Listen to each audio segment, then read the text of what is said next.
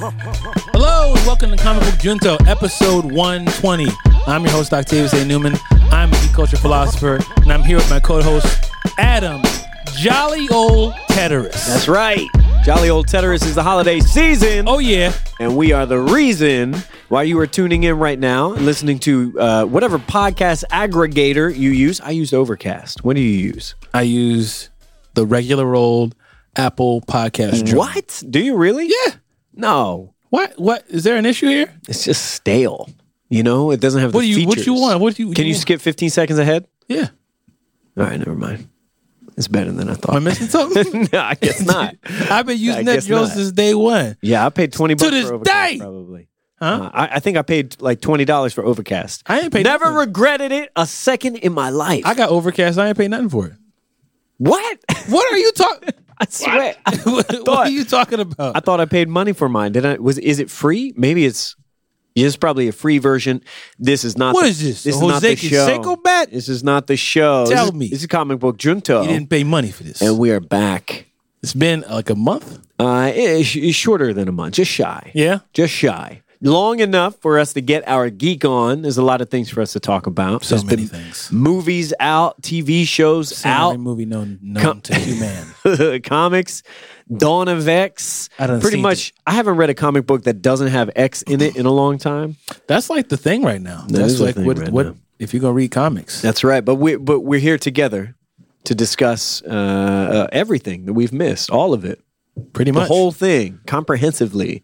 And we're hurtling ever closer to the end of the decade. So eventually we're going to have to come back here and talk about a few of our favorite things from 2019 and beyond. Looking forward to it. Yeah, same. How you been? I'm good, man. Yeah? Overall, you know, maintaining What have you been up to during our time away?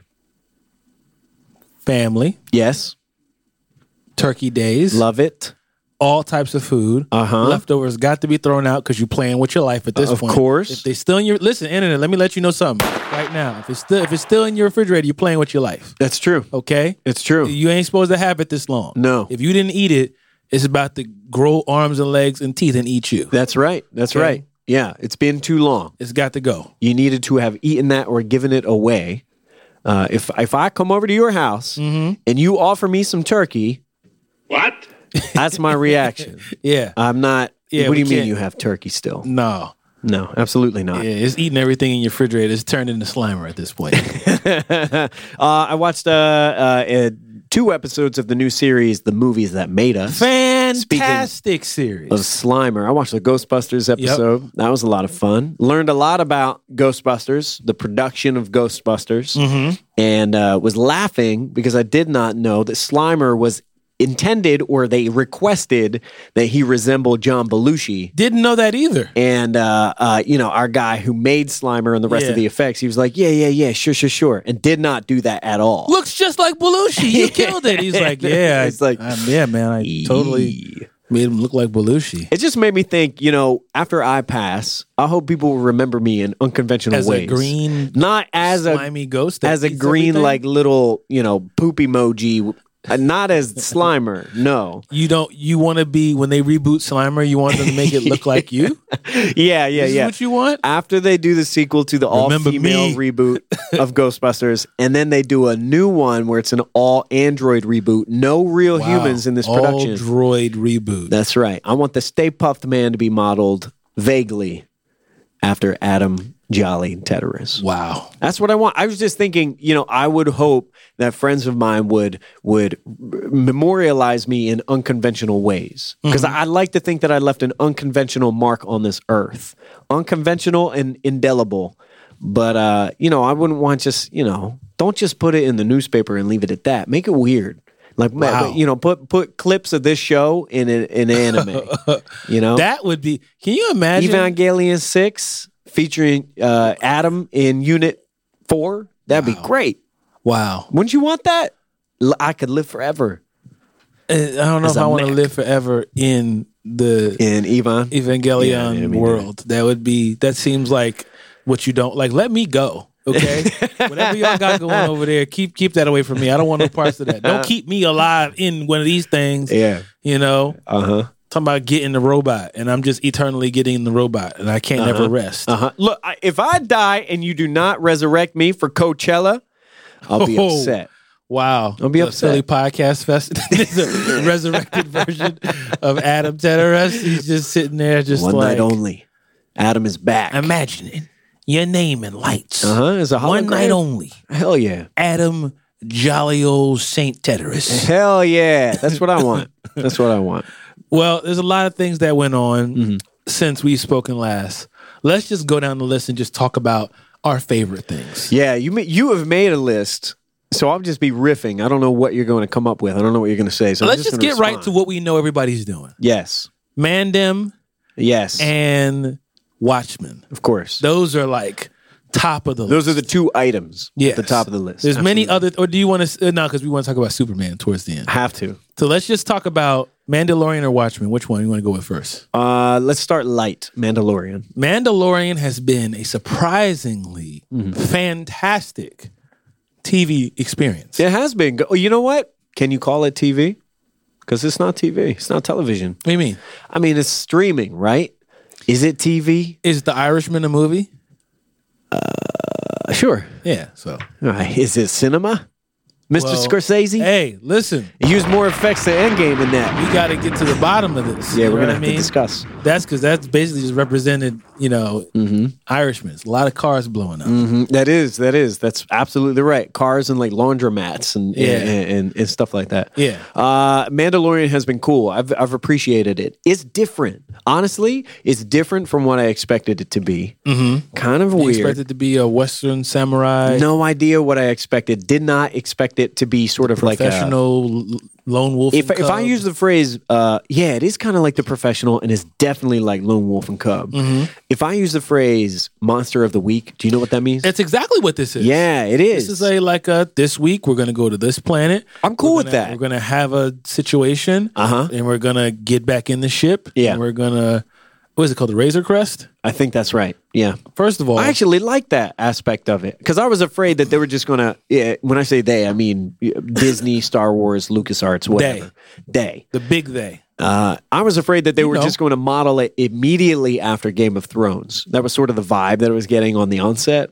And I don't want that. I don't want an hour-long episode of this epic thing. I like the aspect of it. It's like we get in this planet, we help these people, we go on an adventure, and then we're back. And there's a through line that connects everything. But I've enjoyed it. And I want to just offer specific praise. Okay. For Little Baby Yoda bringing Gina Carano back into the mix. I love Gina Carano. Yeah. And I always wanted Gina to be like a big action star. She tried. Hadn't really happened. That one joint that what was it? Haywire? Haywire. That's right. Was not good. I've seen worse. It was, here's the thing about Haywire. It was not interesting. Good. It was not interesting. And it could have been. Like, it should have been more balls to the wall. Or just ditch it. But Gina Carano, shout out to you. It's good to see you helping out Mandem. That show's been really cool. And Baby Yoda, they're just printing money. Listen, it's actually who knew unfair. That ain't right. Yoda Smalls was going to be the hit of the year to just take us into the new 2020. And they don't have any merchandise, or at least they didn't for a little while. They're advertising. They're getting ready for Christmas. They didn't have any merchandise for a long time. Here's a T-shirt with the artwork on it. Well, they didn't want to give away the secret. And if they make toys and statues and action figures, that stuff comes out in trade publications years ahead of the program. Yes. So they didn't want to spill the beans. Shout out to you. Appreciate that, because that reveal was great. Yeah. And a friend of mine said this to me, and this is definitely true. No matter what, if your spouse, your partner, your boyfriend, your girlfriend, whomever, if they're not into Star Wars, the last couple minutes of the first episode, they're in. They're done. As soon as Baby Yoda pops up, yep, they're Star Wars fans now. It's like, it's seal the deal. I can say that Mandalorian, a.k.a. Mando, a.k.a. Mandem. That's right. Is probably... Mando. Carl Weathers killing it out here. They're all looking at you, Mando, because they're jealous, but not me. That's right. I don't know if he wants to hang it on his wall or heat it. I love him. Like, I love you, Carl Weathers. You're doing great.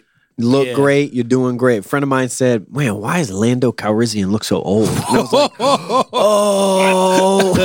oh, wait a minute. No. Wait a minute. Well, Lando Calrissian. Like, son, we not all the that's same. Carl Weathers. That is Apollo Creed. You're confusing him with Billy D. Williams. Oh, Colt 45 every time. No. It was unfortunate. He had some pie on his face when I pointed out. How do you respond to that? I sent him an IMDb. I said, You're like, let that resolve this for you. And then I want you to take some, racial understanding courses. He ain't never seen Action Jackson? No. Have you ever seen Action Jackson? Yes. I used to have, you remember G.I. Joe? Yes. All right. So G.I. Joe had these fakies, these like rip-offs that you could get at Walmart. Toys That Made Us. Yeah. And they told us all about the that. fakes, they were called Core, C-O-R-P-S. And I used to buy Core all the time. When I was a youngling, I called that corpse 100%. Oh, same. Corpse. I had the same issue. Also had the antagonist from Earthworm Jim, who was a crow in a spacesuit. His name is Psy Crow. You know I called him Piss Crow, though. You know. And I asked my mom, can I get Piss Crow? Mom was like, what? No, you may not. Well, you can't have not nothing be purchasing called this for Piss you. Crow. His suit was yellow, so it just kind of worked. Piss Crow. Wow. So I used to buy these corpse. And I had one who was an all blue tactical outfit, headband, kind of like a fro popping out the headband. Yeah. Black soldier. No idea what his name was because I didn't keep the back of the box. So I used to call him Action Jackson because of the movie. Action Jackson. Or, Combat Carl. or Combat Carl. Carl Weathers is doing great. He's doing great. He's hanging out in sleazy places. Yes. I can't remember what his character's name is, but it's some Star Wars ass sounding name. You know how something just in your mind, and it's almost like before you can get it's like see you later. It's like Greaves Kara or something like that. Grief Kara? It's something like that. Yeah. Very much along those lines. My guy's name is Watto. Who's Watto? He's a junker. He's got this little kid named Anakin hanging out. Annie. That one. That terrible stereotype. Come on. Annie. Is that you? Episode 1. It is you. Episode Annie. 1 was totally out of pocket with some of that shit. Listen, we're going to go ahead and do I need to do my episode Star Wars recap? Octave, look. Everything. Tell the people what's going on. Internet. If you don't know. Let them know what's going on. If you don't know, Octavius has fallen deep into a wormhole that has taken him a long, long time ago, far away from here. And he's in Star Wars. He's in Cloud City. I'm up there. And I appreciate it. I do appreciate it. But it means once again. Yeah. Often, daily. Yeah. Text messages with hot takes. Letting y'all know what updates, observations from movies that stopped coming out in 2005. Hey, man. That's what's happening. It's not my fault. It's nobody's fault. Okay. I'm just letting you know where I'm at. I appreciate that. Okay. I do. And I got to say. You were the chosen one. Yeah. I got to say, Rogue One makes A New Hope. Oh my God. Makes sense. No, I will go to my grave. I have spoken. I will be memorialized as a hologram at a podcast festival before I have spoken. I admit this. No. Rogue One makes A New Hope make sense. Finish the sentence. For me, Octavius A. Newman. I have spoken. And no one from what year did the first movie come out? 78? 77? I don't know. From the release of the first movie, look it up and know. 77. To the date in which Rogue One came out. No one ever said, I love Star Wars, but it doesn't make sense. What? No one, including Darth Vader. Let's be honest. Our new sound is because I watched A New Hope. Yeah. And that was hilarious. It really is. What? Yo. That's James Earl. Oh, man. Listen, let me just let you know something that I stumbled across randomly as I was preparing for today's episode. If you guys, I don't know if you're going to laugh the way I did. Not possible. But I stumbled across Star Wars Hard of Hearing Vader. It is hilarious. It is, I'm just gonna give y'all a quick taste. No, I'm not gonna do it. They don't care. We'll have to link it, put it in the description. Yeah, hit me up. I'll send you a link of it. But anyway, just look it up. Yeah. It's so funny. It is. It's taking the movie Star Wars: A New Hope, and they've got Vader in the scenes, and he just can't hear. Have you ever seen the video in which people come in to talk to? They come in to talk to Vader, and his shell opens up. And every time they try to talk to him, his shell closes again. No. Like he's not paying attention to him. That. You know that like big black egg that he sits inside of? Yeah. And they're like, Commander Vader. The door starts closing again, and they stop. And then they wait, and it opens up. These are all things Commander Vader, and the door closes again. Man, people have been having fun with Star Wars for a long time. I just want to say, when you first start watching A New Hope, when they just drop you in. Yes. Things are just going on. Yeah. What is a Death Star? Who are the rebels? Rebelling against what? All of that stuff that I know the answer to now because I just watched Rogue One. I'm like, I know exactly what they're talking about. Word to word to word, bit by bit by bit. Imagine they're like, when the dude's like, this old religion and so and so and so. I don't know what you're talking about unless I know through pop culture. That's what I've recognized. I know Star Wars through pop culture. Understood. More than I know Star Wars from them actually storytelling. Totally. I'll take that further. I would argue most people know Star Wars through pop culture more than they know Star Wars from the movies. Exactly. Especially the originals. Because I would say part of the reason why I fell in love with Star Wars as a child is because I had the action figures. I'll go to my pop-pop's house, and he had the Kenner toys, these Little Johns. I had the Jawas, and I had Luke, and some of the like weirder aliens in the Mos Eisley. Right. And I had those toys likely long before I ever saw the movie, before I was old enough to see the movie, to sit through it patiently, you know what I mean? And I now understand that a lot of my love for Star Wars was from all of this space that I filled in with my imagination, right? And that was why, the first time I read a book that mentioned any other Jedi, it was mind-blowing because they're not in the movies. And so it was just fun to discover the rest of the universe. That is not the case now. So how can you take issue with the statement that I am making? What's wrong? Let me just ask you this. What's wrong with that being the case? You're wrong. How? What's wrong with that being the case? They drop you into the movie and they say Death Star. What's the Death Star? Did you know what the Death Star was before? Wait for the movie to show you. They show you the Death Star. I understand, but what I'm saying is I know this stuff because I've seen the movies. Not because of Rogue One.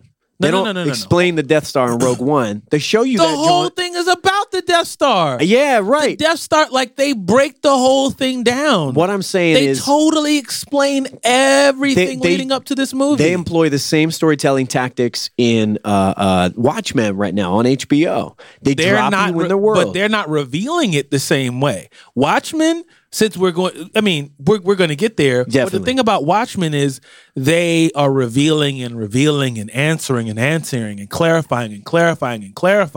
So while you're confused about, is that an elephant? You know what I mean? I'm still confused. I have a thought on that. Oh, but even still, you're like, okay, but I understand it enough, and I trust you to continue because you have faithfully been giving me enough information to follow. With Star Wars, with A New Hope, you're just like, what's a womp rat? What are you talking about? Sure. You know what I'm saying? Like, what plans are you got? What are y'all what's going on? What is all of this? But they reveal those things throughout the course of the movie. So when they remember my statement from back episode 1. I'm saying in the very first one. Comic Book Junto episode 1, I've made this statement. That's true. We have returned. A New Hope is not a good movie.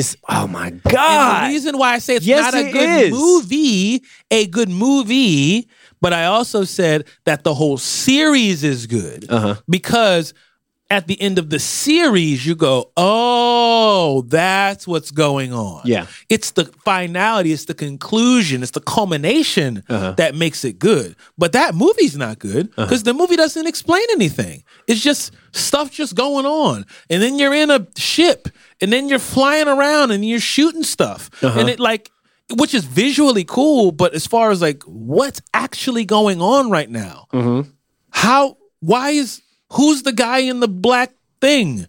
Why is he talk like that? It's used. I say it uses visual language to show you what things are long before they explain anything with exposition. So when you see the dude in all black, right, wrong, and different, you know that not a good guy. It is being indicated that he is not a good guy. This is the bad guy, right? Yeah. Now, so like this is why some of these reveals were so heavy when they reveal who that actually is under the helmet and all that stuff. Yeah. But you know they're using this language for storytelling for movie making to let you know what these things are. So as soon as they talk about the Death Star. And if the question is, well, what the hell's a Death Star? Well, I'll just sound it out. It sounds bad, doesn't it? Yes. So it's bad. That's all. Literally, that's it. That's all you need. It's bad. You will tell me where the rebel. You are a rebel, so and so, and you will let me know. You will tell me where this is. Right. And as you're watching that, I now know. I know exactly what that means because I just watched Rogue One, which is the only point I'm making. The only point I'm making is. And I might as well make my statement. Now that I've seen it in this context, I'm like, oh man, I actually enjoyed A New Hope. I actually enjoyed it because it was a sequel to Rogue One based off of the storytelling. Like Rogue One was the first movie and A New Hope was the second movie.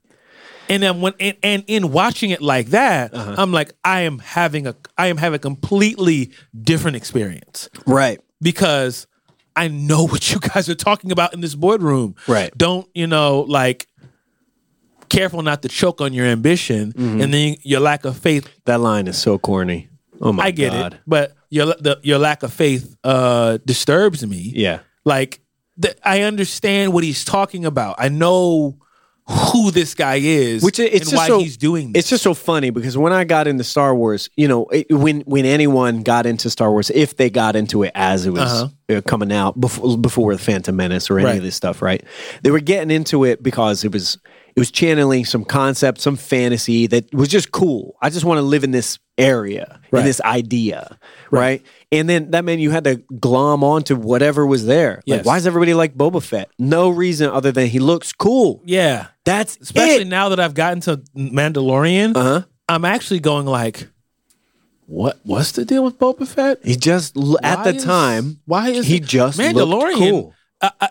Next to Chirrut Imwe. Yeah. Chirrut Imwe might be my favorite character. Oh, he's awesome in the whole Star Wars thing. Yeah. Like coolest non-lightsaber force wielding, force powered, I don't know how to say it. Sure. Person in the whole thing so far to me. Yeah. And I'm just like, I need more of him. Like, I would love to how did he even get there? You know what I mean? Right. Was he born blind?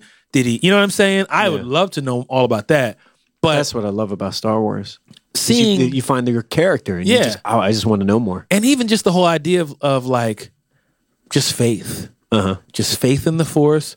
I'm with the Force and the Force is with me. I am one with the Force. Like just like this guy literally walking in faith, in belief of this thing, especially with all these people around him who don't believe him.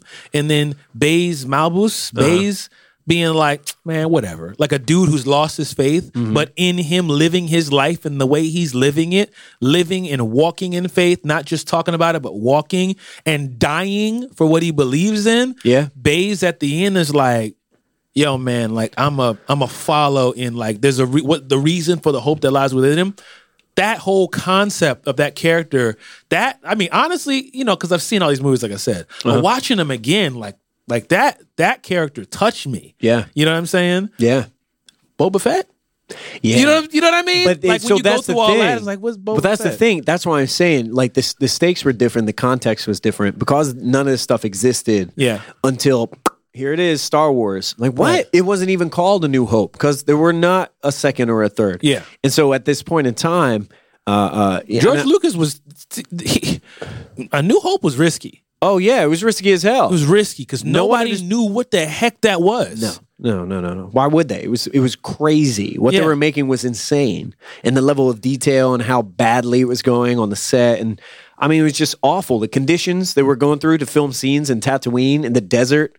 People are dying out here, and they're all like, "Yep, for this guy's vision. Who are you even?" Yeah. Word on the street, George had people rolling around in the sand. Yeah. Because he wanted to look dingy and dusty. Which I love. And like that's the dirty thing that is, up. I need you to roll around that like in the sand. the way that he would make these movies, the fantasy that he would invest people in, it wasn't about getting explanations. It was about a feeling. And it was about seeing what it looks like. And it's just conveyed. This feeling is conveyed quickly. As soon as you go to Mos Eisley, as soon as you see Greedo and Han Solo in this bar, you know, just the way that it looks. It's a den of scum and villainy. How do you feel about McClunky? Love it. I don't know McClunky. Do you know? Hey, you haven't watched it since it's been on Disney Plus. What, Mando? Yeah, no, A New Hope. Oh, The whole situation where Han shot first, so and so and so. Yeah. There's this scene in there where what's the bull's name? Greedo. Greedo says McClunky. Oh, that's his language. Yeah, But apparently is that a wasn't name or is that Rodanian? I don't know. Apparently this is some new thing that wasn't there before. And now they added it. George is like, I'm going to have him say McClunky. Can I say, I listened to a podcast not that long ago where someone said Han shot this bull. Can we just clarify that? What's that? Han shot the dude. 100%. Straight up. 100%. That's his personality. It's Why another wouldn't he? thing that I loved about Rogue One. I think they pay homage to that in the beginning where you have our guy, what's his name? The rebel, and he blasts him. Yeah. You that know, guy. it was just like that scene where you're like, yes, Same thing with Solo. You know, they pay that. Yeah. They look at that and pay tribute to learned. that. I love that. I So think of that's course great. he carried that with him. So I was listening to a podcast about Godzilla. Specifically, it was about Shin Godzilla, the episode, and one of the people on the show. I'll find the name of the podcast in a moment. But one of the people on the show. On the internet? Yeah, it was good. It's a really good show. One of them, Heather Ann Campbell, she's really funny. She's a comedian. She's got another show called How Did This Get Played about really shitty video games. She says, I think it should be a crime to not have like the original Star Wars be available for consumption. It's art. You can't just like go and vandalize the Mona Lisa. But the guy who made the Mona Lisa is the one who's vandalizing it. I know, and it feels like a very Kanye, like Life of Pablo situation. Yeah. But I think to some degree, because of the influence, or the artistic influence that this film and series has had, that these versions should be legally required to be preserved. Legally? Somehow. Yes, because it's art. We have the Library of Congress for artwork for these documents. Tell me that it is not a phenom. Tell me that it is not an extraordinarily influential force that has inspired artists. Certainly. That has inspired creators. Can't take that away. Can't take that away. Great, many Absolutely. things. Star Wars, the whole concept of Star Wars. Yeah. As I can say that I'm really becoming a fan of Star Wars. Yeah. You know, like I wasn't a Star Wars fan before. And as I've said before, because I didn't get it. Like I've seen it, but I didn't understand it. Right. I didn't have an opinion on it because I didn't get it. Oh, yeah. You know? I understand. And now, I mean, The Mandalorian is one of my favorite characters now as well. Yeah. You know, I love this character. I love this guy. And I love seeing, do you know what the story circle is? Did I talk about that before? No. I think the story circle is 8 steps. It's 1, comfort. 2, you want something. 3, so it's comfort, you want something. You have to, anyway, I don't remember. Internet, he is counting on his fingers. Yeah. I don't. 1, comfort. Anyway. 2. No. 1, comfort. 1. No. 1? This is the way. Is 1 first? Yeah. Anyway, I think they do a great job of completing a whole story. Yeah. And at the end, the character has changed. Oh, okay. Yeah. And after every episode of Mandalorian, you see Mando is changing a little bit. Changing Sometimes it's just his armor, and other times it's his sentiment. Well, I think he as a person is different. Yeah. At the end of every episode. Sure. It's kind of like knowing is half the battle. Like at the end of the I do. Yeah, at the end of the cartoon, here's the message you're supposed to receive. I think Mandalorian has like okay. Mm-hmm. How do I feel about this now? Yeah. Even the whole thing of like, so what happens if you take the helmet off? Yeah. What, are they going to come find you? No, you just can't put it back on. So you could take it off. Yeah. Be with these people, and you just I don't. Here's what I want to know. It's basically Mando Wick at this point. What's going on with the fob? You tell me that the fob has no discernible interface at all, and it just tracks anyone anywhere. It's got to do with you don't even got to look at it. It's just happening. I don't know. It's got to do with this DNA or something. I'm just saying that is busted. That is OP. It's too good. We got to figure out. I'm assuming they're going to have to explain that. I suppose so. I hope so. I'm assuming. I mean, I would hope, because at this point, it's just like, okay, I'm going to rock with you until otherwise. Yeah. You know, but I'm looking for the explanation, because it is basically John Wick now. Yeah. You know? Yeah. Like he's going to have to, which I thought was cool. I was like, oh, he's now on the run across the entire galaxy. He can't chill now. Right. He's going to have to actually like figure out who the client is. Mm-hmm. Don't you agree? Yeah. He's going to have to actually figure out who that guy works for. Yeah. And address that person. It's and I want to know, how is young boy Yoda going to ultimately connect to episode 9? Because young boy Yoda is currently 50 years old. And that's right. He's got to be an infant, like 1.5 years old in human years. Oh, okay. Because he's walking. Yeah. And I got to think about a baby that walks. Mm-hmm. Between 1.5. Yeah, sure. 2, somewhere around there. He's kind of waddling slowly. Mm-hmm. So 50 years is 1 year in human years. Sure. So how is he gonna like? I want to know if he's kill him at the end of this. I want to know if he's a clone of Yoda. Is he a clone, or is this just a very rare species that happens to channel the Force? That is. No, we don't even have a name. No name. But maybe they just channel the Force in a very special way, which make them potent and powerful, and you would want one to render for yourself. Or maybe it's a clone of Yoda. I don't know. Who is the client? I don't know. What does he want? I'm enjoying Mandalorian, though, and it is a really good time for geeks, because the TV options and serials are so good. Watchmen is so good. And so is Raisin Bran Crunch. And so is Raisin Bran Crunch. Cereals. That's not what the cereal that I meant. But I don't know. In the podcast serial, wow, love it. I know what you mean. Throwback. What you're watching Watchmen? You caught up? Yes. Spoilers. Woo. Oh, we should have said spoilers. We already just talked about it. Oh, well, sorry. You put a fob out on us now. You're spoilers for Watchmen, because we about to just go ahead and talk about it. We got to go to Flantoween. 3, 2, 1.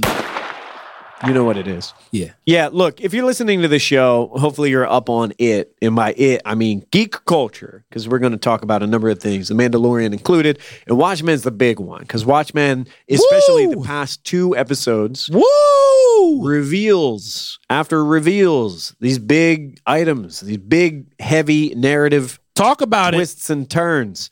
This show is wild. I can't believe how good this show is. I really can't believe. I know you can't, because you didn't want this to happen. Well, I mean, DC has shown me that they don't know what they're doing for years and years. Well, since 1986, since the original book. But your man, Lindelof. Yeah, Lindelof is doing it right. Should have known. And props to Lindelof. Whenever he receives credit, he just spreads it around. He says his whole creative team, the directors, the writers, everybody, they're all responsible for all the best ideas, right. So he says.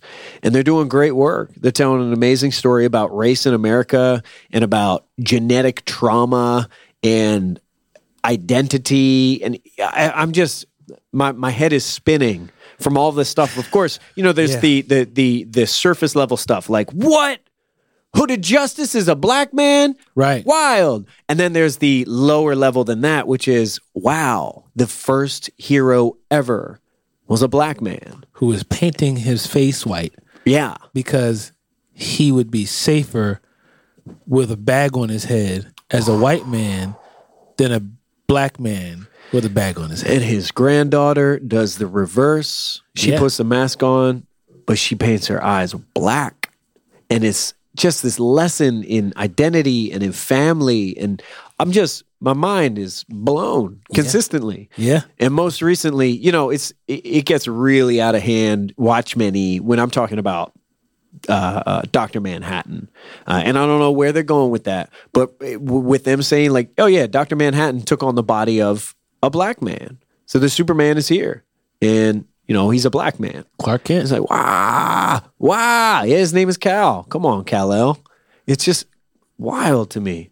And you saw Cal's from Philadelphia? Is he? Yeah. Kal Abar? Yeah, Kal Abar. He's from Philadelphia. Wow. Yeah, there's a police report up on HBO.com/PDpedia of the moment that he seems to have lost his memory or whatever happened. Yeah, break that down for me because I didn't read that yet. There's just a lot of great stuff on PDpedia. Tell the internet. And one of them is a document. It's like a copy of a police report of Angela Abar finding this man who seemed to be disoriented and didn't know his name, didn't know what was going on, and sat down in the police department and took a liking to the police chief's bobblehead of Dr. Manhattan. And so it's these little nuggets of information that just add texture, right? Right. And it says that Cal's from Philly. So the Superman exists and he's Philadelphian. What? I'm really excited about that. All of the Pedia stuff is cool. Like, did you catch the joint about Excalibur? Kal Abar? Yeah. What is this in PDpedia? Yeah. What does it say? It's a diagram. Well, the first thing is there's an interview between Laurie Blake and some FBI agents, and they're asking like what happened with Dan Dreiberg, the old night owl. Right. And she says their relationship soured, and Dan assumes that Laurie is still not over her ex, Dr. Manhattan. Right. And so he had Dan Dreiberg started a tech company called Merlin Core or something like that. And he made this vibrator, this sex toy in the shape of Dr. Manhattan's member and sent it to Laurie as an FU. Like, you're not over your man. And gave it to her as a gift as, a spiteful thing. Right. And he named the thing Excalibur because he's got his owl ship, Archimedes, and he's got Merlin Core, and he just loves, King Arthur and all this stuff. Right. Names it Excalibur. And who is Dr. Manhattan but Laurie's ex, Kal Abar? Oh, man, that's clever. But like that, it doesn't even get in. I'm not even scratching the surface that the ramifications that of this story about like the way that you pass trauma down generations from, slavery to Angela, who has experienced her own traumas and never even understood where it came from or why. Totally unfamiliar with why this is happening, why it's like a mirror of lives she's connected to. And the idea of nostalgia. Yeah. Like living your grandfather's traumatic situations. Yikes. Yeah. But even though there's an aspect of it to where we do live like our ancestors' traumatic situations. Yeah. The whole idea of this generational curse, this stuff being passed down. Yeah. Like, I mean, there's some, like, internet, I don't know if I've said this before. I never knew my father growing up. Never. Never knew him at all. I've had a friend of my mother's say I walk like him. Oh. Which is like, She said, I don't know if she said I was walking at some point in a distance and she thought I was him. But she's like, no, it's not. You know what I mean? It was kind of like how like the immediate reaction is like, is that? It's like, no, there's no, it's Octavius. You know what I mean? Sure. So stuff like that. Where it's just like, something, even if it's small, it's familiar and it puts you there. Another thing, it's really interesting. When he passed away, I found out that he had other kids. So I went to the house he lived in. Yeah. This guy's got loads of magazines, GQ magazines and all these kind of magazines. And it's like, these are the kind of magazines that I read. Never met this guy before. Yeah. What else I hear about him? All his friends used to call him for advice all the time. Oh. Similar to me. He loved going to the movies. He would go to the movies by himself. Yeah. I'm like, I have never met this guy a day in my life. But to hear this, you know what I mean? Yeah. Which makes you go, well, who was this? Who was this guy? Yeah. Now imagine, which is terrifying to me, I could just drink some pills and then, you know what I mean? Live just his like, life. that is a horrifying, I mean, I would not want to do that. Yeah. So now imagine. And in fairness, the show proposes that is not intended.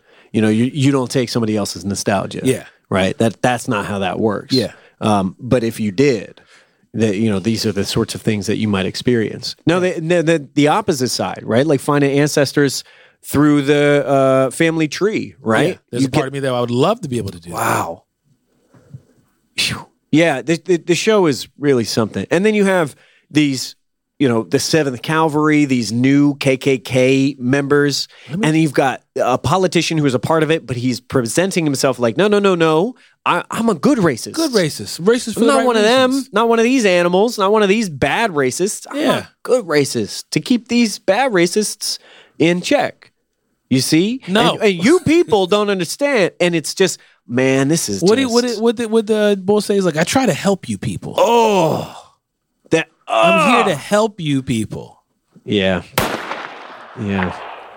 Man. Watchmen is doing Mesmerism. it. Watchmen is doing it. The idea that they're using movies and media To influence. black people. Oh, yeah. And then how Hooded Justice basically uses mesmerism with the With his flashlight, because he took one of the cameras out from the burning building and then developed it into this eventually, I suppose. Yeah, it's really incredible. For a fan of the original series of the comics, I said it. I actually can't believe it's this good. It's amazing. Because for a long time, DC has presented that they don't know what it is that's good about Watchmen. And I would say in some ways they still do that. Doomsday Clock, the comic with Dr. Manhattan running around with Superman, still running.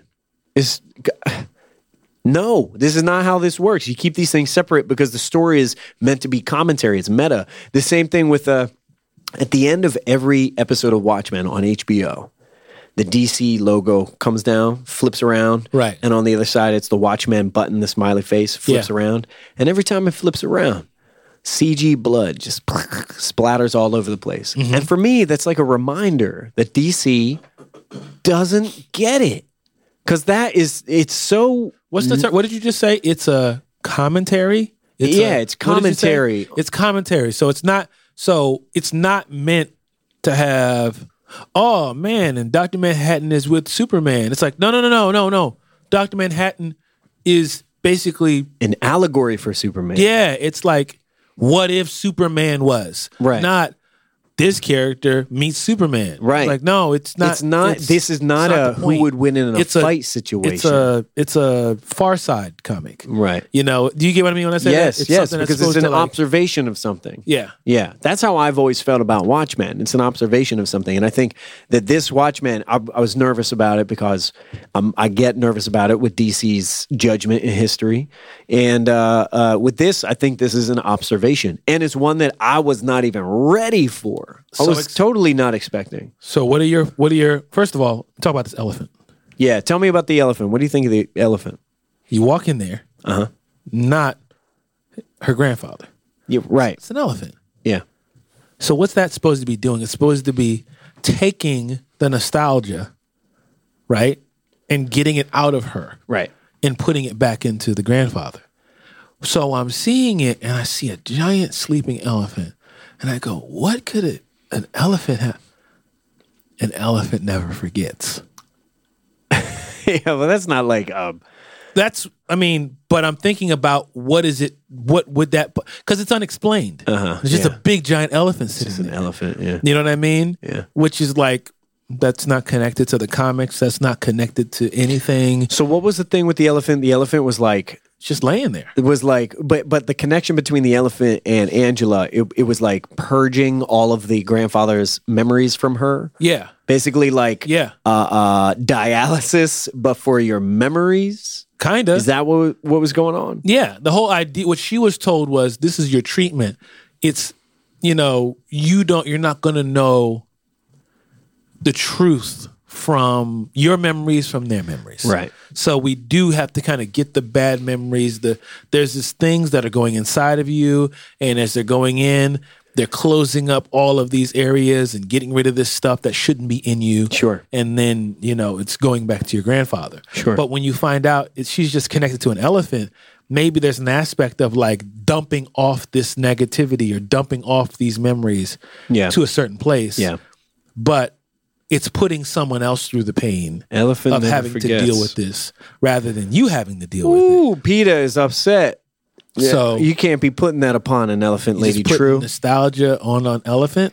Yikes. I mean, that's the first. That's what I thought about. Like I thought it was clever. If I'm correct, I'm like, oh man, that's kind of a clever idea. Well, see, it's funny because at the end of that episode, I looked at Timmery.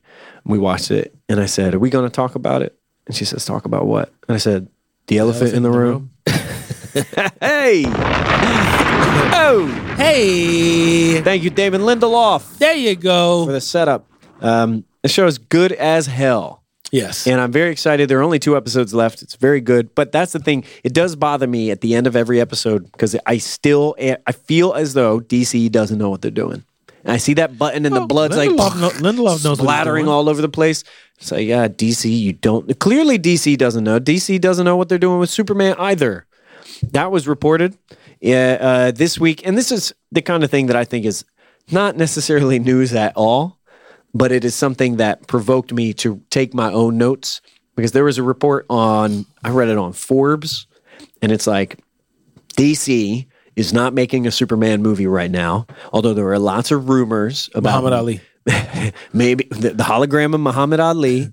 Martin Scorsese's going to digitally render a young Muhammad Ali. Yeah. Muhammad Ali played by Joe Pesci, but Joe Pesci is going to be de-aged to look like Robert De Niro. That's right. Robert De Niro will be in blackface playing Muhammad Ali. Oh, God. Superman. God. I didn't think it'd get worse, but it kept getting worse. Hey, eventually, who knows? Oh, anyway. The only person who could perform it is Robert De Niro, but Robert De Niro is not black. No. So we need the performance, but we'll just make him look black. He's a dude. Mark my words. Playing a dude. Mark my words. This will happen in our lifetime. Yeah. They will have white people playing the roles of black people, but they'll look like a black person because technology will advance that far, but it'll just be a white guy playing it. A white person does the voiceover for a character in a cartoon, let's say, and the character is black. That's still blackface, as far as I'm concerned. A white person does... Scarlett Johansson is cast as the voice of Misty Knight. That's blackface. I have a problem. That's blackface. I'm going to say I have a problem with that because there are plenty of voice actors out there that can do that job. Mm-hmm. You know what I mean? Right. Like, blackface is a particular thing, though. Uh-huh. You know what I mean? But isn't it the same? I mean, like, she is rendering her image to be a black person. When I think, the reason why I'm saying what I'm saying, I'm not saying other things, is because blackface has a history. Uh-huh. You know what I mean? It comes from somewhere. Certainly. It is rooted in something. Mm-hmm. So, and it's not rooted in animation. Yeah. You know what I'm saying? It's not specifically pointing at animation when you say blackface. Uh-huh. I don't see, even though there are, blackface has influenced animation. Uh-huh. Like, I don't know if you know this / internet knows this, but Mickey Mouse is directly is a descendant of blackface. Those white gloves? Blackface. Come on. The black, so a lot of the so, you know what I mean? So there's a connection there, but I've not sat and gone, blackface. I'm thinking specifically of listening to Martin Scorsese talk about the Irishman and how he justifies his use of the de-aging technology because he says, if we wanted to make an actor older, we use makeup. So if I need to make this actor younger, I'm thinking about this as though it's makeup. It's just makeup. It's just digitally rendered makeup. And that's the way that he's explaining his process and why he did that for De Niro. My thing about Scorsese is, this isn't a hang up for me. This is a hang up for you. Uh-huh. I don't have a problem with you using technology, bro. Like, The Irishman was good. The Irishman was good in spite of some of those Again. scenes. I thought they looked a little weird. Some of them did, but very quickly I got over it. Yeah. Very quickly I was like, all right, man, but You this just kind of get used to it. And I'm go. cool with it. I don't even see it anymore. There's some where when they make Robert De Niro look he's clearly not that young. You got a quote unquote young Joe Pesci walking up to a quote unquote young De Niro at a gas station, And their face He's is like, too smooth. "What's going on here, kid?" I'm like, "Who's a kid in this situation?" Yeah, you're my kid. You know how strong I made you? Nobody can fuck with you. They wouldn't dare. They wouldn't dare. Nobody threatens Hoffa. Solidarity. Irishman was great. I did good. enjoy it. 3.5 hours. I could rock with it. Yeah. But my thing is this. I don't have an issue with technology, Mr. Scorsese. Mm-hmm.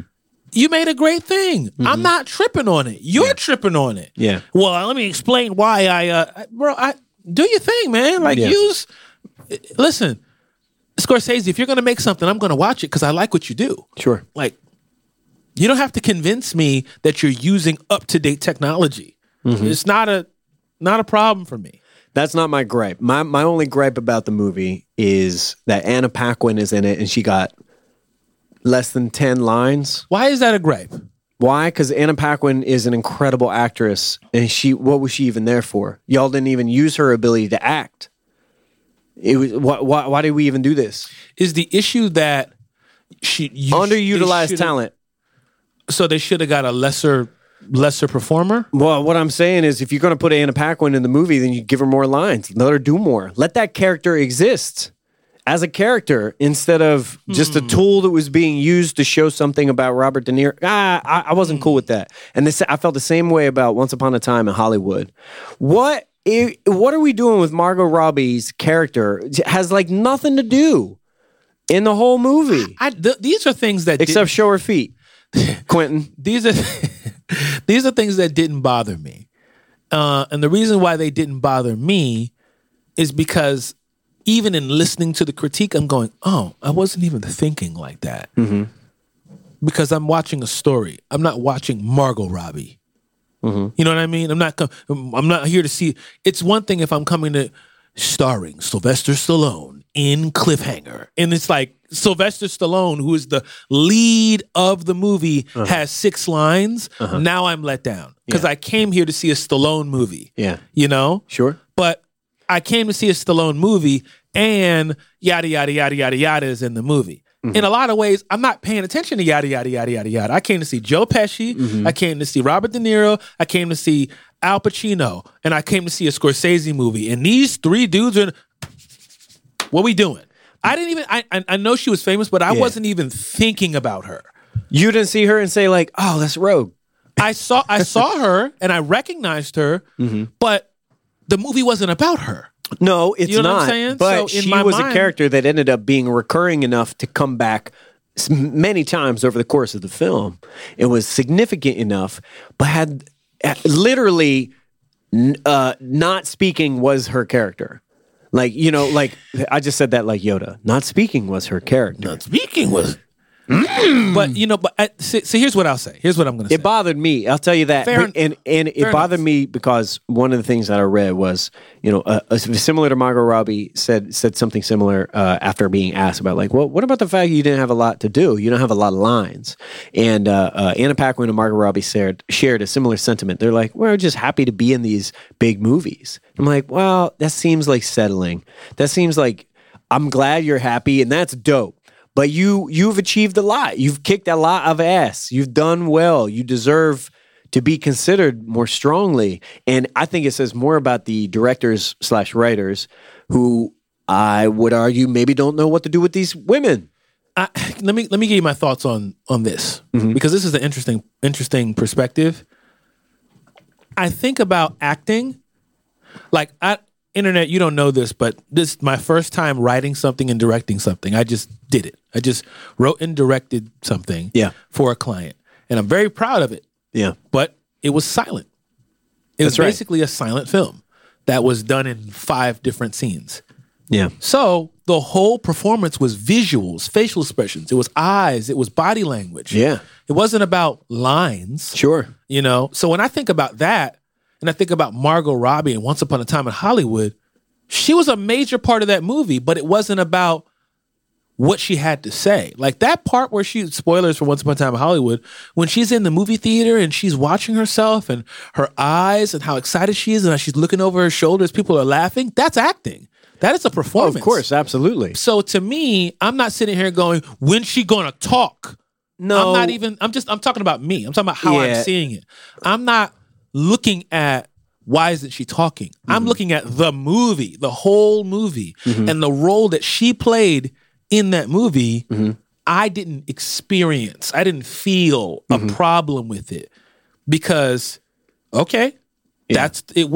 the movie wasn't really about her. Yeah. You know, and similarly, when Robert De Niro's daughter was there, when you think about the movie, again, spoilers for Irishman, the whole point of her character that made that interaction painful was that she wasn't talking to him. Agreed. It wasn't about how many lines does she have. The point is that she's not talking to him.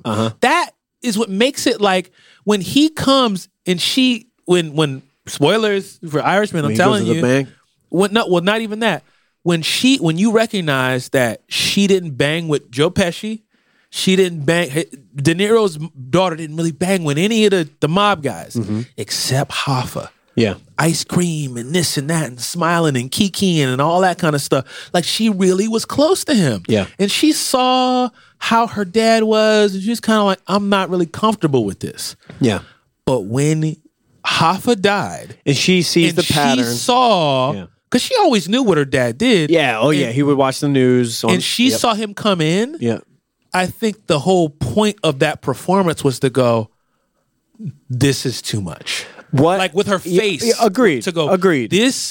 Now, you know what I mean? Because this is the one guy I liked. I think I think Anna Paquin pulls it off, and it's effective, and it does hurt. And I understand what's happening, and then the way that's drawn out throughout the movie. He's old, and he's on these things, and the whole point is that she doesn't talk to him. That's the point of the scene. Agreed. What I'm saying is what I'm saying, and I enjoyed these movies. I think they were effective. I like them a lot. What I'm saying is, I don't believe you would ever see that the other way around. I don't believe you would ever see that situation where Leonardo DiCaprio is in the film, but he says nothing. Leonardo DiCaprio is one of the best actors we have, right? Same with De Niro. I'm saying, but do you think that Margot Robbie? Yeah, man, I think she's killing it. I wasn't thinking about Margot Robbie. I was thinking about the actor that plays Rogue, Anna Paquin. Yeah, you know, because she's an Academy Award winning actress. Hell yeah. Okay, she's killing it, and so I think she's capable. So I'm not saying I'm not saying this ruined the movie. I can't like the movie because of that. But it's the kind of thing that's just like, but why? Why? And I think what she was there to do, she does. Yeah. It just makes me wonder. Oh man, Scorsese, did you not know what to do with this performer, with this actor, with this talent? Or you just thought you'd be fine, because it's just a privilege to be in your film. What do you think the solution is to put so this is, let me ask this question and I'd really like to know what you think. Sure. The two solutions I see, off top, not the only, but just first thing comes to mind. Yeah. Well, in order to appease what you're saying, then you should cast a lesser caliber actress. That is option one. A possibility. Not all, but option two is just conjure up something that's not a part of the story, not what I want to say, not the point. This is not my intent. Yeah. But I'm going to just conjure something up because got a big actor here, got to make him say something even though I have nothing to say. Sure. Those aren't the only two options, but this is just what I say off the top of my head. Option C, I hope they made buku bucks. I hope they didn't get paid less money because they were doing as much acting. They just didn't get the opportunities, right? So I'm just thinking it's They do it. They want to do it. Hell yeah. This is entirely your agency. You choose your roles and you take it and you do your work to the best of your ability. Yeah. I hope you got paid real good. I hope you didn't get the short straw on that just because you didn't have any lines, you know? Because that would suck, you know? And again, I think maybe this is more theoretical. The thing that bugged me is I don't see that ever happening the other way around. Okay. You know? So it's like, take the role you want to take, do that work. You did great. I just don't think it would ever happen the other way around. That's my sense. And for Once Upon a Time in Hollywood, I sense that my gripe would probably be rooted in the fact that I didn't understand that plot to begin with. The whole movie was like, what is this? It wasn't even the whole movie, but it was just the fact that we spent any time at all with that character, with Margot Robbie's character. What was the name of the woman, the actor? I don't. And like the fact that like that storyline, it doesn't pay off. It does nothing. It does nothing other than change history, which is Tarantino's big thing. Yeah, but like you said, that's his thing. That's his thing. His whole thing is like, if I was going to do it, alternate history. That Brad Pitt comes in and just crazy. He's high on some. You know what I'm saying? No, it's stupider than that. Rex. That's it. Rex. Yeah, that movie is zany. It's Tarantino. I watched that movie exactly as Quentin Tarantino hoped I would. Yes. In a movie theater, in the sky, on an airplane, on a tiny little screen. I could hear Tarantino I thought you were serious shouting at me. No. I bet he was so pissed. I watched it on an airplane. That's not the way I intended you to watch it, okay? I have a specific frame rate that I'm expecting. You can come see it at my place. Yeah. Okay, this is particular. Excuse me. 35 millimeter. He's pushing things out of the way. Yeah. Anyway, let's get to the Superman thing. It's way off topic here. We are at the Irishman and all the rest of this stuff. Uh-huh. What's the Superman deal? So the Superman thing is DC doesn't know what to do with the Superman movie. So that's what they said. That's what they're saying. They are shelving this right now. Apparently, Michael B. Jordan came to them with an idea, quote, a fresh take. It's the word on the street. On the Superman story. And DC doesn't know how to make Superman relatable to a modern audience. I say you're not trying hard enough. Because I thought of 100 ways. Yeah? Yeah. And I wrote them down. And they're ready to go. I wrote them down. Okay. So I'll give you this. I just thought maybe we could have some fun with this. Let's try to make Superman relevant. Go. To a modern audience. All right. So here's some of the things that I wrote down. I'll just read this, verbatim. I don't really know where my mind was at the time. I'm excited. You tell me how this lands. I cannot wait. Superman is a story about hope when hope is hard. Superman himself is suffering an identity crisis. Who is he supposed to be? He has a privilege that blinds him to so much. He doesn't understand pain as so many suffer. He's so strong that he doesn't understand many issues, and he has to spend time listening and learning. So we could see him be a powerful ally in a film. To what? To people who are truly brave, because the stakes are higher, right? Clark versus Superman is an identity crisis. Who is Clark supposed to be? Can Clark be helpful? Or is he supposed to keep his head down? Only Superman can save people. Is Clark strictly a disguise? Clark is a human, so Clark would really be an influence to other humans if only Clark would step up. Are these movies that you're trying to make? No, these are just all ideas, right? Ideas. You just factor this in. Got it. What if an accident occurs and Clark keeps his head low to keep attention away from him? And a regular mortal human steps up and puts her life in danger to help. But Clark did nothing. Okay. He didn't have a phone booth to change into. Okay. Clark would be amazed by the strength of mortal people. And I think Lois is brave, and Superman is a story about bravery. And what is bravery when you can't be shot or hurt? What are the stakes? So Lois is a dogged journalist. She's determined to do anything in the pursuit of what's right. And it's got the ethnic angle. We can make a movie in which Clark is looking up to Lois and her bravery. She can get shot down. She can be killed. This is a Superman movie that you want to do? I'm saying the angle that they need to take to make it relevant is they need to take this person who has tremendous privilege, and they need to make him look at the people who are really putting their lives on the line. Okay. Because people always complain, he's too strong. He's got no weaknesses. He's invincible. He can do too many things. Do you think that this is a Superman movie?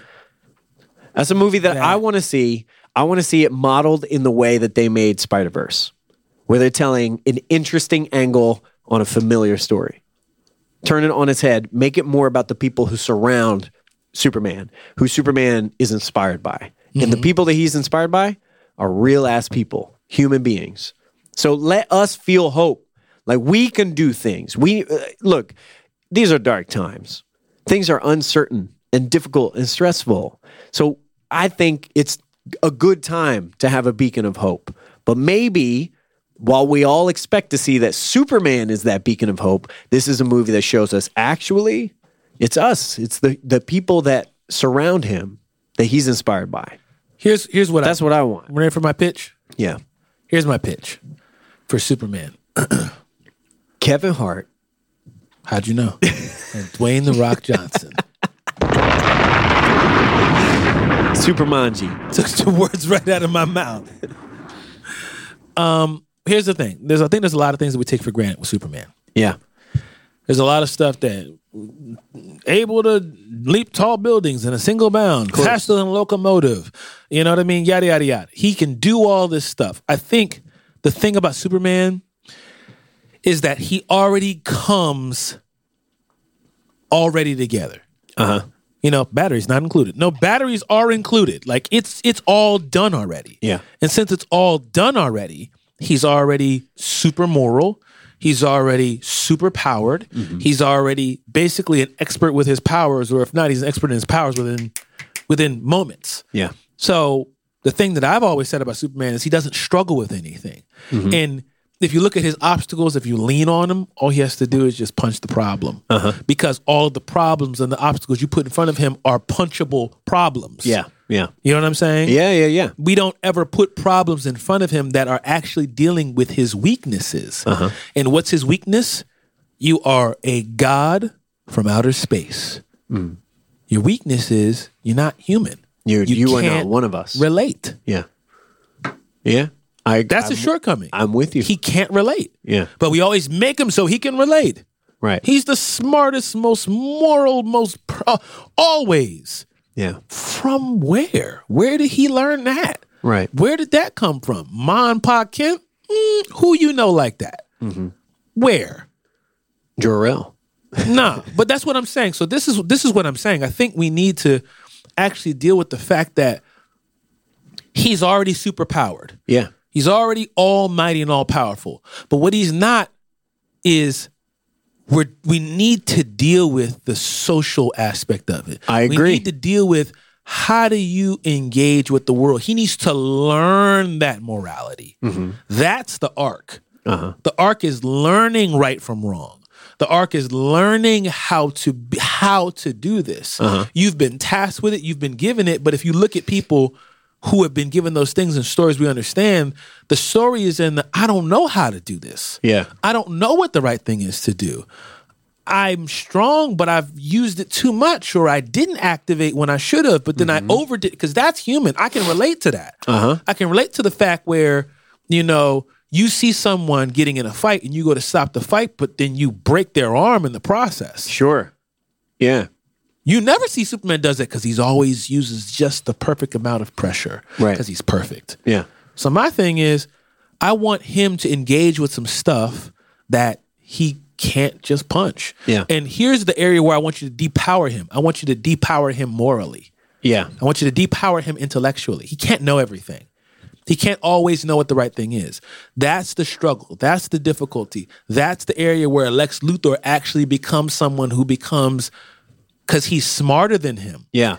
And Lex Luthor is also willing to do a lot more. Yeah. And this is the whole area of Batman. You know what I mean? The whole thing about Batman, why Batman always beats Superman, is because Superman's stupid. You know what I mean? He's a dummy. And Batman always takes advantage of the fact that I'm smarter than you. Or shall I say, wiser than you. I don't think Superman is stupid, but I think he's an optimist, which makes him naive. That's the and word. Batman is definitely not that. That's the word I meant to use. Sure. He's naive. He deals with naivete. And what we need to do is that's the arc. Like he has to learn to be wise, not just powerful. Yeah. So what? You're powerful. You know who else is powerful? Bizarro. Sure. You know what I mean? Like, difference between you and Bizarro is your morality. So I want to see him learn that, and that's what I want the story to be. And I want you to engage with stuff like, I forget, what was the comic that Dan told us about where, you know, he goes and deals with a situation where he's like, I'm going to solve world hunger. Oh, yeah, and then it creates new issues. It's like, all right, if you're going to solve world hunger, then you're messing with my money. Right, You know? So that's the thing is I think one of the ways to, quote, depower his morality, to quote you, is to reveal to him that his morality and sense of right and wrong was given to him by someone. Yes. And not all morality is objective. And now we got to challenge that. Yeah. We have to challenge it. Because I think that's the biggest issue is step one, Superman is right. Yeah. You're wrong, I'm right. Even if you look at the way Superman approaches things, he approaches it with a level of arrogance and self-righteousness. He knows exactly what to do. Batman, that's the wrong way to go about it. And the reason why I love Batman is like, what do you know? Freaking alien. You're not even from here. Oh, so Batman is a xenophobe now? He's an anti-immigrant now? He's anti-gigantic alien with superpowers that I don't trust that can destroy the world with a snap of the fingers. Yeah, I'm anti that. You know what I mean? Because there's a reality to dealing with the fact that everybody's not going to just accept him with open arms. Yeah. Yeah. Like Superman, can you imagine Superman dropping down in the black community? First of all, boom. Yo, you just broke the sidewalk, Playboy. What's up? Yeah. I'm here to save you. Why don't y'all get out of here, man? You know what I'm saying? Well, he can't punch that. How's he going to connect with any of these individuals? You never see him do that because everybody loves him. Yeah. But what's real is like, you are an alien. Yeah. You are an immigrant. You know what I'm saying? Like, you're ruining my country. I don't want you here. I didn't ask you for your help. I know what he never deals with that. You know what I'm saying? Like, what does it look like to overcome that? Yeah. When you mean well, but people, like, there are some because if you look at Superman like the police, right? Some people want to come and police the neighborhood, but the neighborhood don't want to be policed. Right. And they don't want to be policed by you. Right. You know? Like, you can't just walk up on someone and force your culture and morality on them. You ever hear, like, we talked about this in the Superman podcast, where it's like, that food smells disgusting. It's like, this is my cultural spices. Right. It's not disgusting. It's just different. And we never see Superman deal with the fact that, oh my gosh, I'm all powerful, but I'm not all knowing. I'm not the wisest person around. This is why I love that take. And this is why I think the people to make a Superman movie now are you and I. Are us. Are the people that make are the people who make the show The Good Place. I wholeheartedly believe that Michael Schur and the writers who make the show The Good Place can take this story on, because what The Good Place is examining is morality. How hard it is to be good, especially right now in our circumstances. It's so hard. And in that premise, it's so hard to be good that it's literally impossible. There are too many people going to the bad place because it's impossible. Because our scoring system is busted, because we don't know how to deal. And I think it would be such a great story about learning how to be powerful by listening, by learning, by looking at the people around you, by that's what I mean when I said by being an ally, by like paying attention to the power of people who really have real stakes. Yeah. Like Superman would have to learn so much. He would have to be a continuous learner. Yeah. He would not. That's so you're putting a finger on it. That's what hope is now, as far as I'm concerned. In 2019, hope is being willing to learn, is being willing to be wrong, is being willing to listen to other people, to put yourself aside, your ego aside, your assumptions aside, and to pay attention to the people around you, to things you've never heard of, that are foreign, that are scary, that are different. That's what I believe hope is. Superman. Anyone assuming they understand is already at a disadvantage. You don't. So all-powerful Superman the challenge is becoming the ultimate ally for all people. Yes. And that is something that seems impossible. And you can't punch that. Yeah. It's the expectations of the entire world. Which means that the kind of movie that we need from this character, the kind of story that we need, is not made by Zack Snyder. It's not that vibe, you know? It's not Iron Man even. It's not that vibe. It needs to be a little more cerebral. I want to see him do heroic stuff. I want to see bright colors. I want to see the suit. I want to feel good, but I want to see the best version of all of us. If it's Superman, is somebody who is doing these things. It's the person who has... So Superman represents ultimate privilege used for good intent. Yeah. Like, I am literally the most powerful being that has ever been on Earth. Yeah. It's literally it's like, so take, what would it look like if the richest man and most powerful man on Earth was a good guy? Yeah.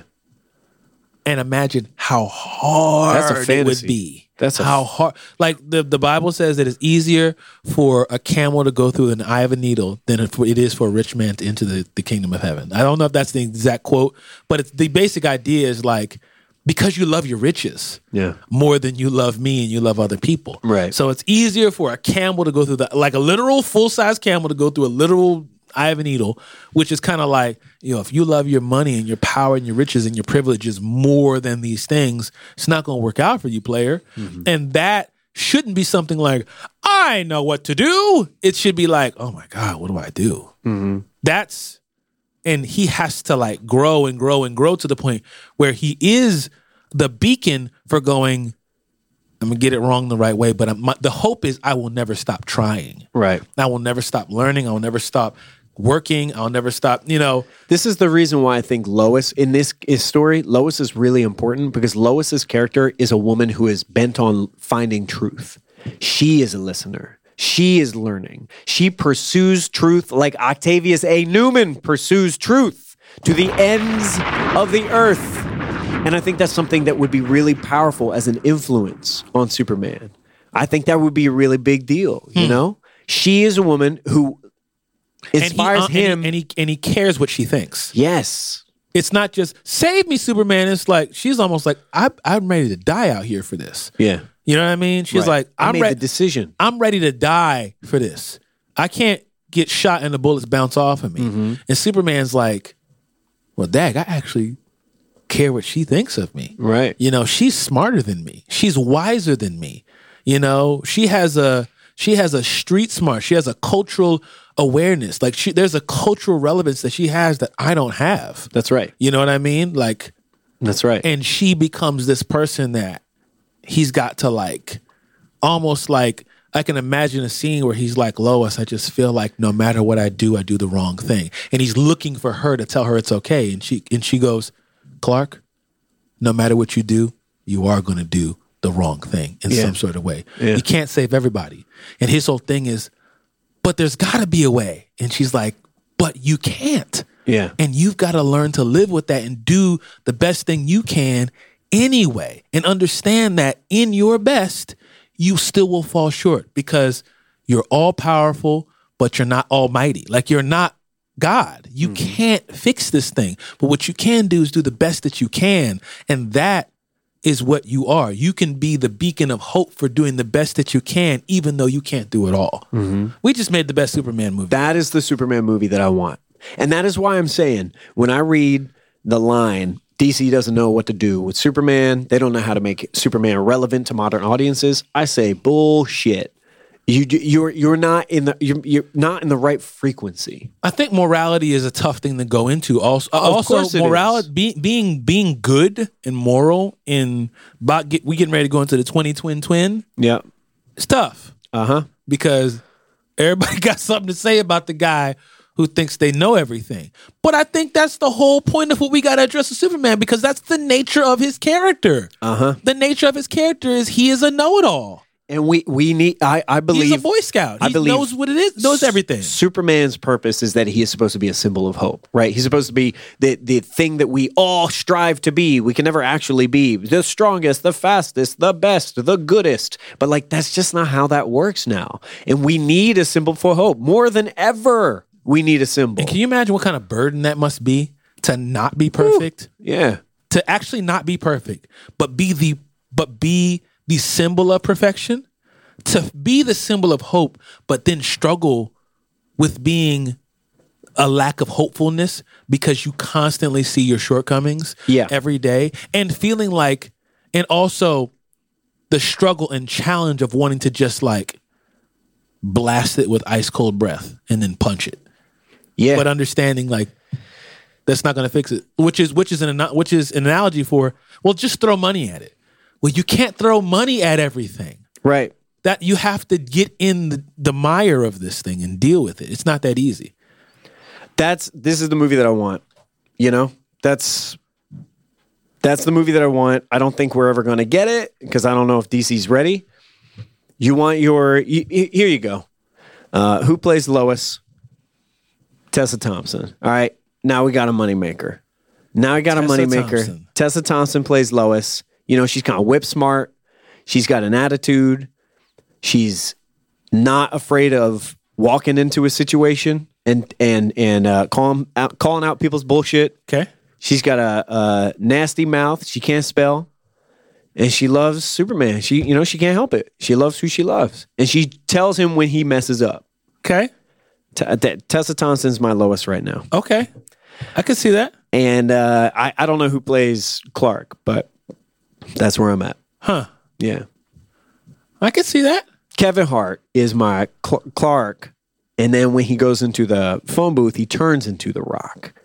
Huh? We can't do that because he's already Black Adam. Yeah, He's already booked up. I don't think that's going to work out, but it's something to put down in your notes. Jeff Johns, if you're listening, and we know you are. Thank you for the 5 stars and the positive comment.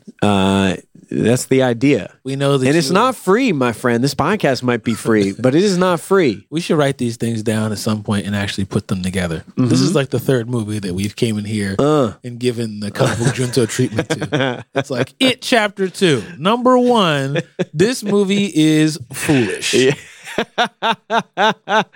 Hey, clown. You're a clown.